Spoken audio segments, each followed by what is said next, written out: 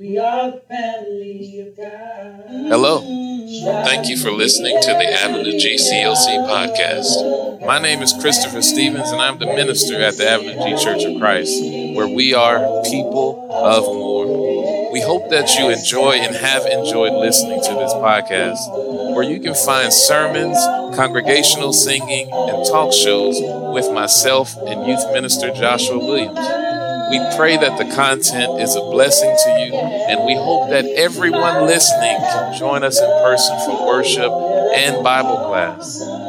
We are located at 601 West Avenue G, Temple, Texas, 76504. And don't forget to visit us online at avegcoc.org. From the people of Moore to you, thank you and God bless. I'm so glad. Yeah. Trouble don't last always.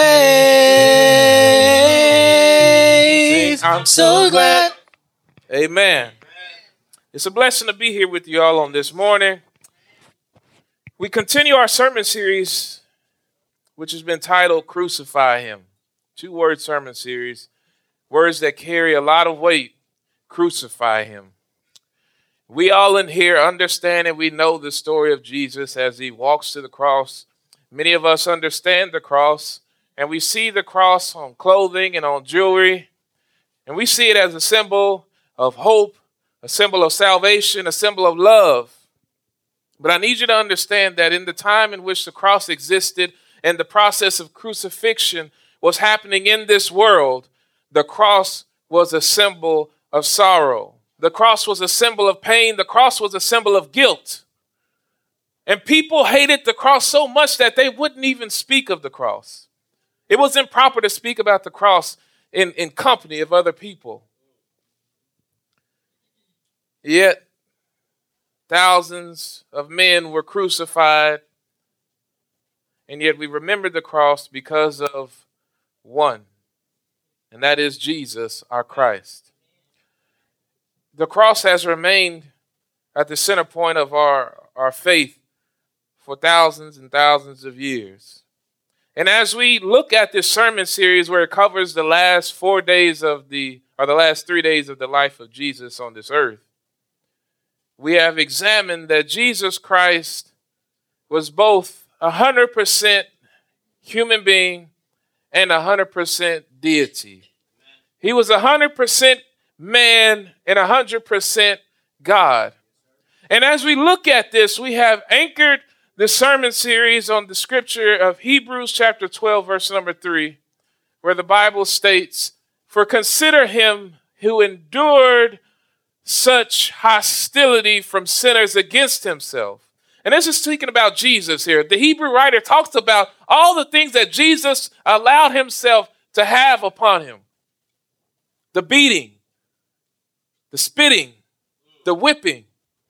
It said, consider these things. How he endured such hostility from sinners, not people who should have been hitting him, not people who were better than him, but people who caused him to be in this situation. Consider how he endured this hostility from sinners against himself so that you won't have to grow weary and give up. And so as we look at this sermon series, our focus is that he endured so we can endure. He endured so we can endure. He endured so we can endure. So as we look at the last days of Jesus Christ on this earth, we started off on this last Thursday he was here. He sat down with his disciples and he had a meal with them. And he told them of his intentions, and he tried his best to prepare them for how life would be with him gone. And after the meal, he leads some of his closest disciples, Peter, James, and John, with him to a garden called Gethsemane, which we understood to be known as the Garden of the Oil Press, right? Gethsemane, that place where they would take olives and crush them so that they can get the good things out of them. And it is at this Garden of Gethsemane where Jesus prays 3 times the same prayer. Father, if this doesn't have to be, let it not be so, but not my will, but your will. And Jesus, his emotions are pressing down on him, and the pressure and the weight of having to go through this suffering is pressing down on him. And good things come about from it. But he goes and prays, and he walks back and he checks on Peter, James, and John, and they fall asleep on him. They're not being very good friends. And as he continues to pray and ask for strength and comfort, he finally stands up after speaking to his father, and he says, I'm ready to do what it is that I need to do. And it is at that moment that another one of his disciples comes along by the name of Judas with a mob to arrest Jesus. And to point out who Jesus is to the mob, Judas goes up to Jesus and he kisses him to signify that this is the one that you want to arrest. The mob arrests Jesus, and Jesus ends his Thursday being denied by Peter, the same one who said that he would go to prison for Jesus, that he would die with Jesus. He ends the day by telling a whole bunch of people that he doesn't even know who Jesus is. Jesus makes eye contact with Peter as he's being led away. He knows that his friend has just denied him. Peter understands this, and he sees Jesus, and he begins to weep, and he runs outside of the courtyard. Jesus is then severely beaten, and he's mocked. His next day begins on Friday morning, and he faces a court. After he was led into a high priest's home on Thursday night in an unjust trial, on Friday morning, he finally gets to face a real court. And he faces the Sanhedrin, and they ask him questions about his identity and what he's here on this earth to do. And he makes the bold statement of, I am. And he states that he is the Messiah, he is the Son of God, and he's going to be in a position of power. When Jesus makes this statement, the high priests don't need to hear anymore. They say that this man needs to die. But they don't have the power to kill Jesus. And so what they do is they take him to a Roman official, a governor by the name of Pilate. And Pilate has enough sense to say, I need to interview this man to see whether or not Jesus is actually innocent or guilty. And so he interviews Jesus, and he asks him questions about truth, and he asks him questions about his identity. And Pilate realizes that Jesus is not guilty. And he realizes that Jesus has done no wrong. But yet when Pilate presents his findings to the people of Jesus, the Israelites, the crowd yells for Jesus to be crucified. Pilate says, I don't want anything to do with this. But the yelling of the crowd intensifies, and Pilate says, I better go with what the crowd says, or else it's going to get ugly. And he relents, and he sends Jesus off to be crucified. Jesus is again beaten with a whip called a flagrum that had metal and bone chips on the end of it and metal pieces that made the whips go faster in the air when you swung it. And his flesh is torn from his skin, and he's bleeding out. And he begins to be in what looks like hypovolemic shock. And so that means that his body starts to retain fluid and build up fluid around his organs. And he's weakened by this process. And this would have caused him to be thirsty, as he states on the cross that he is thirsty. This would have caused the liquid around his organs to emit this clear fluid. And that is why when they poked him in the side, water and blood flow down. And he's beaten to a bloody pulp. And then they tell him, you know what? Now after we've beaten you, now you have to carry your cross on the longest route to the city up to this hill called Golgotha.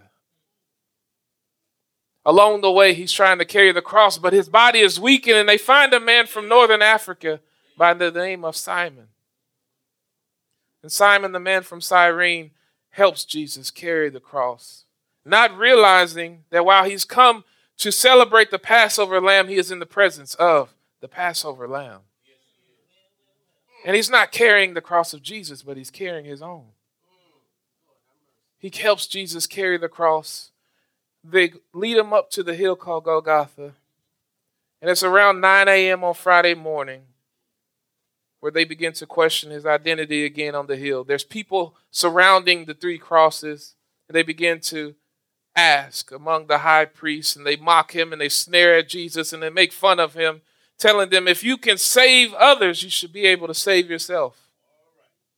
And Jesus speaks these words from the cross to them. He says, Father, forgive them, for they know not what they do. It's shortly after this where our story continues. Still on the Friday morning, our story continues, and you have these people surrounding the crosses. The nails have gone through his wrists, actually. Snapped tendons to where he can't support his body.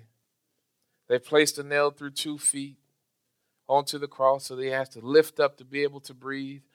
His arms will eventually get tired and he'll slump down. And what usually happens with crucifixion is people die of a fixation. It's there on the cross. Jesus has been placed. A title of kingship has been placed above his head, and Jesus has been lifted up for everyone to see. Him sitting in between 2 criminals. Him being on the cross as if he is guilty. If you have your Bibles on this morning, turn with me to Luke chapter 23, verses 39 is where we're going to begin. That'll be page 519 in your pew Bible. If you picked up a Bible from behind the seat, it's on page 519. It's good to see our new babe in Christ, Jocelyn, this morning, as well as our guests, the Malloy family. Amen. Good to see you here as well. It's good to see Fabian as well back there with us. We'll begin at Luke chapter 23, verse number 39. We'll read his text. We read our text in its entirety to begin with. All right, Brother Arnold. Then one of the criminals hanging there began to insult at him. Aren't you the Messiah? Save yourself and us. But the other answered, rebuking him, don't you even fear God, since you are undergoing the same punishment? We are punished justly because we were getting back what we deserved for the things we did. But this man has done nothing wrong. Then he said, Jesus, remember me when you come into your kingdom. And he said to him, truly I tell you, today you will be with me in paradise. What we see here, and we see the Gospels. Remember that Luke is just one of the Gospels, okay? Matthew, Mark, Luke, a bit of John is not that synoptic. It's not the same with it altogether. But Matthew, Mark, and Luke, they tell the same story. But as we examine this scene on the cross here, Matthew and Mark tell very different stories. You see, Matthew and Mark, they point towards both criminals making fun of Jesus as he stands or as he's hanging there on the cross. As we look at Matthew chapter 27, verse number 44, the Bible reads, in the same way, even the criminals who were crucified with him taunted him. And what it's saying right there is that Jesus is sitting here between 2 criminals. And as we stated on last week, these criminals were not just people who would break the law by speeding like we do sometimes, right? It's not talking about those things. We can be criminal at times. Sometimes we think we can get away with something. We try to do something, get caught, right? These guys were people who would break the law and wouldn't care if anybody was watching.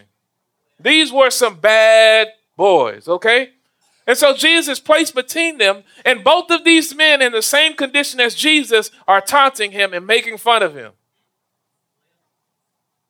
Can you imagine this? They have nails in their body. They're sitting here slowly dying. Instead of trying to preserve their breath, they're making fun of somebody else that's in the same condition. These are some messed up people right here, right? And as we look at the text in Mark, go to the next slide there. Mark chapter 15, verse 32, the Bible says, let the Messiah, the King of Israel, this is the criminal speaking to Jesus. They said, let the Messiah, which means the chosen one, right? That's where we get that word Christ from. Let the Messiah, the King of Israel, come down now from the cross. They're making fun of him because of the title that's above his head that says he is the King of the Jews. They said, if you're the King of the Jews, if you're the Messiah, come down from the cross so that we may see and believe. They said, we can't believe if we don't see it, right?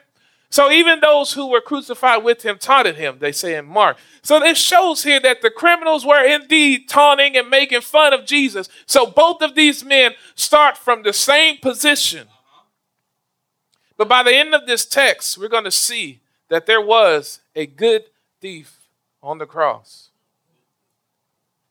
How is that possible for a thief to be good? We're going to see that in just a moment. Let's go back to Luke chapter 23. I need for you a second to consider this. Consider the fruit tree. Consider the fruit tree. When planted, a seed has the potential of all other trees to mature and produce fruit when fully matured. We are a bit like trees in the fact that we mature and we produce fruit. But our fruit is not of the edible variety, but it deals in the realm of actions. When we choose to sin against God, it is our fruits being displayed for the world to see. And unlike trees, we decide what our fruit will look like. Our fruits will be based on spiritual nourishment and what we choose to infuse into our hearts and minds. If you choose to fill your heart with ways of stealing and making up excuses as to why it's okay, then you may find that you will and are producing the fruit of stealing. If you are overconsumed with pornography, being sexual pleasing to other people, you lack the desire of a marital commitment, you may produce the fruit of fornication. But Jesus lets us know in Luke chapter 6, verse number 45, that a good man out of the good treasures of his heart brings forth good. And an evil man out of the evil treasures of his heart brings forth evil. For out of the abundance of the heart, his mouth speaks. I need you to understand that if you give water and soil to a seed, it's going to produce what it's going to produce. But if you being a seed put into your heart nothing but evil, you will produce evil fruit. If you put into your heart good, you will produce good fruit. It says that this thing overflows from the abundance of the heart. Whatever you put into yourself, you can best believe that it is going to come out. Okay? Whatever you put into yourself is going to come out. You can do it in secret. You can do it when you think no one is watching, but eventually it's going to come out. And this is the concept that I want you to understand this morning, that it is important with how we deal with our heart. And I'm not talking about this blood pumper right here. I'm talking about this right here. What you put into your mind. The things that you see, you cannot unsee. There's some things that we've seen in our lives we wish we wouldn't have saw. You can't unsee things. You can't unhear things. Some of you may see me at the swimming pool and say, I can't unsee that. All right? Whatever you put into your heart, you must be careful with it because it's going to come out. And as we look at the two men on the cross, they have hearts that are troubled. They have hearts that are in bad places, much like a lot of us in here today. The only thing is we didn't get hung up on a cross for our sins. We didn't get caught when we were in sin. Our sin doesn't show up because it's not something visual. You know, we look down our noses on young people. They have babies and we say, why are you getting pregnant? And then we go home, we cuss out our spouses, and we cheat on tests at school. The only difference is that our sin doesn't show up outwardly, all right? But eventually it's going to come out, all right? So we look at this first thief right here. This thief has a troubled heart. Luke chapter 23, verse 39, the Bible reads, then one of the criminals hanging there began to yell insults at him. Aren't you the Messiah? Save yourself. Save yourself. While he is in the darkest place in his life. It has to be the darkest place in his life because he's about to die. He's bleeding out. He was probably beat just like Jesus was. He chooses to use the last moments of his life to taunt Jesus. And that is an odd situation. It's an odd situation, but you know what? Sometimes our hearts are so bad that when bad things happen to us, all it does is just stir up all that mess that's in us, and it comes out. Some hearts are just messed up that way. Your life goes bad, and then you just want to spit out bad all over the place. That's how we respond that way sometimes. You've been having a bad day. You ain't been living right, but you've been having a bad day. Somebody cuts you off in traffic. Then all of a sudden, fingers start popping up and words start coming out your mouth. Some of those things are just coming out that shouldn't come out. You're supposed to be working on your job. Your boss make you mad. You talk crazy to your boss. Supposed to be a good worker as a Christian, right? It's like the process of how they refine the gold, right? And they melt it and they heat it up. And all the impurities are supposed to rise to the top, right? But in this heart of this criminal with the bad heart, when his impurities rise to the top, you just start throwing them all over the place. I'm dying. I've been beaten. I might as well bring somebody else down before they die too. Some of us have that in ourselves. Some of us have that in ourselves, but we can't look down too much on this criminal right here because we've been in this position before. Well, I have. I can't speak for you. Some of you out here may be living the life of perfection, right? You have the golden aura about you, a halo. You took it off before you came in because you got rain on it. But I've been in this position before to where I've had evil within my heart, and I haven't been obedient to God. And when life got hard, I decided to expel evil back towards the world. But we have to ask ourselves, what is the difference between the bad thief and the good thief? Let's continue reading our text. Verse number 40. Continue. But the other answered, rebuking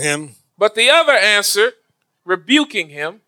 Don't you even fear God? Don't you even fear God? Since you are undergoing the same punishment. I need for you to focus on this for a moment. He says here, the other thief who started off making fun and taunting Jesus, he rebukes, he corrects. That's what that word means right there. He corrects the other thief and he says, don't you even have respect for God? This man is dying just like you're dying. You're undergoing the same thing that he's undergoing. He says, don't you have respect for God? And that's here. This is the difference right here.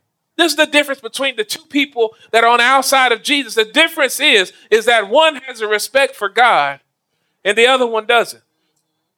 How can I tell if I have respect or fear for God? If you can't respect a person who has skin just like you have skin and blood flowing through their veins just like you have blood flowing through your veins, if you can't love another person, then you don't fear God. You don't respect God because it's impossible for you to hate your brother and love God at the same time. And that's the difference.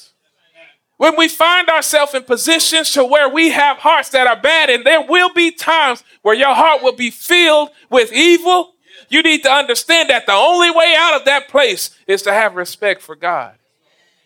And that means that in my messed upness, that's my word I made up, in my messed upness, I can still see God and respect his word to obey it, even when I'm wrong. This thief had that in him. I don't know if he had a mother when he was a child that took him to Sunday temple. Right? Y'all didn't get that. All right. I don't know if he had parents that did that for him. But he had something in him that made him respect God, even though he chose a life of evil. This thief had something good in him. And the start of that thing, the start of that good thing was respect or fear of God. And this isn't the same fear that you have of Freddy Krueger or the clown from It. This is a respect, right? Verse 41. We are punished justly. The other thief, he says, we are being punished justly. Now, he's stating here, this is what he's saying in essence. We are getting exactly what we deserve. That's hard for a lot of us to do because sometimes we go through things, we're saying, why me? Why am I going through this? And we ain't did right in 5 years, right? And we dealing with a God who has to do right. It's against his nature to say, okay, I can just let them get away with that. God has to punished. God has to do what's right for us. He has to do what's best for us. And by doing so, he has to punish so that we can change our minds about what we've been doing. Amen. But he says, we're receiving what we're supposed to be receiving because we've been some bad dudes. He says, because we're getting back what we deserve for the things we did. He's talking about them, but then he comes back to the sinner. He says what? But this man has done nothing wrong. He says, but this man named Jesus Christ from Nazareth, he has done nothing wrong. What he's saying right here, he realizes by the fact that while they're sitting there taunting him, while they're all sitting there gasping for air, while they're all sitting there in pain, he had to have heard Jesus say, Father, forgive them. As I'm sitting here reading this and in study, you got to think about, and this ain't in here, but I still got to say it, but you got to think about this for a moment.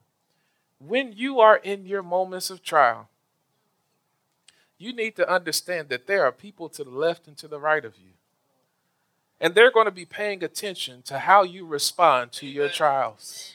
Amen. And understand that your response has the ability to save or condemn. If they know that you're a faithful person, if they know that you're a follower of God, and they see that your response to your trials and tribulation is sin, then they're going to say, that's no more real than what I'm doing. You get that? Now I got to go look and see what I was supposed to say.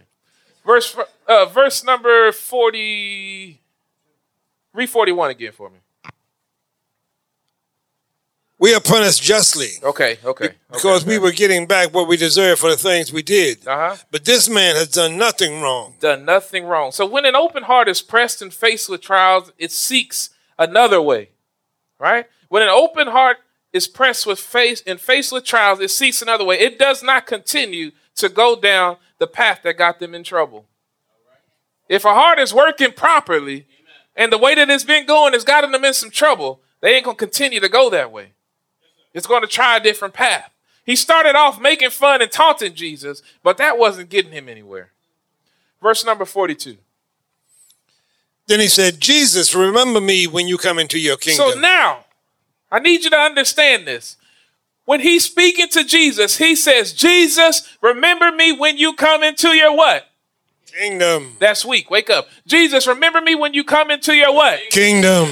I need you to understand this man started off by saying that Jesus, you ain't nothing. You're not the Messiah. You're not the king. But now he asks Jesus, remember me when you come into your kingdom. And what he does is once he begins the path towards having respect for God, he recognizes that Jesus is king. Jesus has authority. Jesus has the ability and the right to tell you what to do in your life. And if you don't realize that when you have a heart that is not geared towards having respect for God, if you don't realize that Jesus has authority in your life, you won't get to where you need to go. Jesus can tell us what to do because he is king. He has authority over our lives. I know that a lot of us don't like being told what to do. Right? When we lived 18 years on this earth just so we can say, when you're in my house, because we heard it so much growing up. You got to do what your parents tell you to do. You're under my roof. And you can't wait to get your own roof. Because that means that you're grown, right? But understand, little ones, young people, understand that even when you reach 18, you still going to be under authority of somebody. And you might as well choose the one who is the good one, right? Because the adversary, he's going to put you under his authority, and he's going to lead you down some bad places. But Jesus being the authority figure in our lives will lead us into good places. And so he says, Jesus, all I'm asking from you is to remember me. Have some thoughts about me when you come into the kingdom. He doesn't ask to be saved or taken down from the cross. He realizes that he's done wrong. he realizes that he's lived a life that's been pretty messed up. He says, Jesus, you authority figure, remember me when you come into your kingdom. And now I need you to understand, let me unpack this for you, because when we look at the kingdom of God, we need to understand that God is not coming to bring back a castle on this earth. He's not coming back to take down the government and to take out all the spies and the infidels or whatever we think as evil people in this world. The kingdom of God is the reign of God, which means that God has authority over all people. At this moment in time, God does not have authority over all people. But I need you to understand that one day, in the blink of an eye, Jesus is going to come back. And every knee is going to bow. And every person alive is going to recognize that Jesus is the Son of God. That Jesus is the King. And that Jesus is actually real. And everybody will bow. You're not going to be standing. You're going to be like this thief. Jesus, remember me. And he's going to say, I remembered you. To some of us, right? So when we look at this, remember me when you come into your kingdom. He doesn't ask for a lot. And this could be because he's thinking about his past. He might be thinking, man, I remembered I robbed somebody 2 weeks ago. And I'm not good enough to be in the kingdom. But maybe if he just remembered me. I just stole $20 out of my mama's purse. I'm not good enough to be with Jesus, but maybe if Jesus remembered me. And see, that's the problem that we have in all of our lives. We do messed up stuff for whatever reason, because when we do it, we don't know why we do it. Really, it's just a war with us between the flesh and us, right? It's us at war with ourselves. But we do these messed up things and we don't know why we do them. And then all of a sudden we think we're too dirty for God. But what this thief doesn't understand is that at this moment in time, God is in the act of showing him grace. Grace is the kindness of God. Grace is unmerited favor. We've been talking about this the last couple of weeks in Wednesday night Bible class, this grace thing. What if you went to work and your job handed you a paycheck with 80 hours on it and you didn't work any? That's grace. That's getting something when you haven't done anything to merit it. You haven't done any work to earn it. That's what God is doing to us. And the thing that's great about God is that God has an abundance of grace, an abundance of kindness to show and give you things that you didn't even earn. Understand that the sting of sin, the wages of sin, is death. We deserve death when we do what God doesn't tell us to do. But Jesus died in our place. Jesus here, he hears this response from the man, the thief on the cross. What does he say? Truly, I tell you. He says this. Jesus starts off by saying truly. And some of us who have older versions of the Bible, it says amen or something like that. What Jesus is saying when he starts off, he's saying, I'm telling you the truth. You can take this to the bank. It ain't going to bounce. He's saying, what I'm about to tell you is true with a certainty. What does he say? Today you will be with me in He paradise. says, today you will be with me in paradise. You don't have to wait. You don't have enough time to fix your situation. I'm going to fix it for you. You don't have the ability to fix your situation. I'm going to fix it for you. And what Jesus is showing us here is a couple of things. First, Jesus is showing that this thing where he was put up on the cross is not by accident, and it's not them having power over Jesus. Jesus says, I still have authority, even though I'm on the cross, gasping for air in this human body. I'm still 100% God. And today, you will be with me in paradise. Now, this word, when we look at it here, when we look at the word, in a Septuagint, which is the Greek version of the Hebrew Bible, this is the same word that they used to describe the Garden of Eden. And so it talks about this enclosed garden. And the idea here is that he says, today you will be with me in this place, in this enclosed place, this place that is safe, this place where God exists. In Hebrew thought, they believed that paradise was the place that you go, or where the righteous would go after they died. We know this as Abraham's bosom, right? You heard that before? This is the place where the righteous go. Remember the rich man and Lazarus? One of them died. They saw the other one in torment, but the other one was in paradise, in Abraham's bosom. Jesus tells this man, you're not going where the bad folks go, even though you lived a bad life. I'm going to do something for you that you can't do for yourself because you came to me and you recognize that I am the king. I am the authority figure. And today, when you breathe your last breath, you are going to be with me in paradise. Some folks will take this scripture to say that this is how things work still now. No, I don't think that's not how things work, because the Bible doesn't end here. The Bible goes on to explain a little bit more things. But in this instance, with this bad man on the cross, Jesus tells him, on this day, you will be with me in paradise, a place to where you don't have to worry about whether or not you have to make bad decisions anymore, because God is going to provide everything that you need. Where you won't have those earthly desires to steal, to kill, to do wrong. You're just at peace in the place where God exists. As I read this, I'm studying this throughout this week. We had 2 funerals that we went to this week. And I think about this and I observe the families of the people who have lost loved ones. And I got to say, as I'm sitting there and I've been reading this text, I think to myself, what did these people think right before they died? And I have to ask myself, am I going to have the confidence that I'm going to be in paradise when I die? Am I doing things so that I can be in that place? What about the family members that know how this person or where this person was when they died? How are their hearts troubled whenever they could have said something to correct and they didn't? I thought about these things as I was studying this lesson.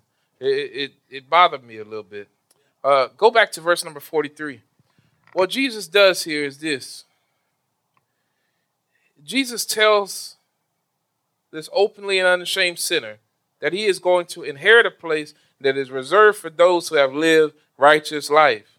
This does not promote a deathbed repentance. You can't just live your life how you want to and then hope that at the end of your life, you get a last breath and you say, Jesus, let me into paradise. That would be kind of taking advantage, right? That's not what this is promoting. But this does mean, or this does not mean that one does not have to be baptized. There was nothing to be baptized into at this point. Jesus is still living. And the arrival of the Holy Spirit has not come yet. But because of the recognition of the authority of Jesus Christ, this sinner was allowed to be saved on that very same day. So Jesus shows us that although he is being slowly killed, he's still in control. And so for those of you who asked the question at the beginning, how can a thief be good? He can't be good by himself. He has to come into contact with Jesus. You may be asking yourself, how can I, as a sinner, be good? You have to come into contact with Jesus. How can I, as a liar, be good? You have to come into contact with Jesus. How can I, as a drunkard, be good? You have to come into contact with Jesus. How can I, as someone who can't put down the weed, who can't put down the crack, who can't put down the meth, who can't stop stealing, who can't stop cheating on tests, how can I be good? You have to come into contact with Jesus. You can be good. You can be good in the eyesight of God, but you have to come into contact with Jesus. The day that Jesus was hung on the cross, and this is my conclusion, Jesus chose to be in that position for us. He chose to hang between 2 criminals as if he were one too. He knew that we would be in sin, and yet he endured so that we could endure. He understands that our hearts have strayed, will stray from God. He knew that we would at some point believe the lies of the adversary and go off and live for our father, the devil, as we have at times. But God has given us a path back to peace and the providence that they had in Eden. A paradise where God provides and the worries and cares of humanity disappear. But the question that you have to ask yourself this morning is do you want to be good? It's not something that I can do for you. I just present the word of God. It's your choice to decide whether or not you want to be good. Whether or not you want to be seen good in the eyesight of God. Just like this criminal here, you must recognize that Jesus Christ is the authority. You hear the word of God about the Son of God coming down from heaven in the form of a man on this earth to die for our sins. Do you believe that is true? Do you believe that is true? You have to tell yourself, I don't want to live for me anymore. Repentance is a change of heart. Repentance is a change of heart. All of us in here have tried our best to lose weight. You tried slim fast, slim slow for some of us. We go to the gym for a couple of weeks and we stop. But it is not until we make up our minds that we're going to be consistent in exercise and practicing a good diet that things actually happen. It's the same in your spiritual life. When you make up your mind and say, I want to live for God, that's the point at which it starts to happen. It's not something that you can do. The next thing that you must do is you must confess with your mouth that Jesus Christ is the Son of God. This same confession cost Jesus his life on this earth. When you make the confession, you're pledging your allegiance to Jesus Christ. The next thing that you must do is you must be baptized for the remission of your sins. Jesus Christ died. He was hung on the cross. They put him into a borrowed tomb, and he rose from the dead. Baptism, the word literally means to be buried. In the Greek, baptizo, literally means to be buried. This is a reenactment of Jesus' last couple of days on this earth. We go into the water as the old us, and when we're buried, we meet the blood of Jesus, and his blood washes our sins away. God no longer sees those sins that you have committed in your past, and you are a new creature in Christ. That means all old things have passed away, and you are new to begin your life in Christ. Whether you want to believe it or not, your sin that you've committed in the past does have an expiration date, and it's your choice as when it expires. If you want to give your life to Christ on this morning, if you're in need of prayer, I invite you to come forward. If you need someone to come with you, just raise your hand. We'll come back. Somebody will come back and get you. We'll pray with you. Please do so as we sing the song of invitation. All my trials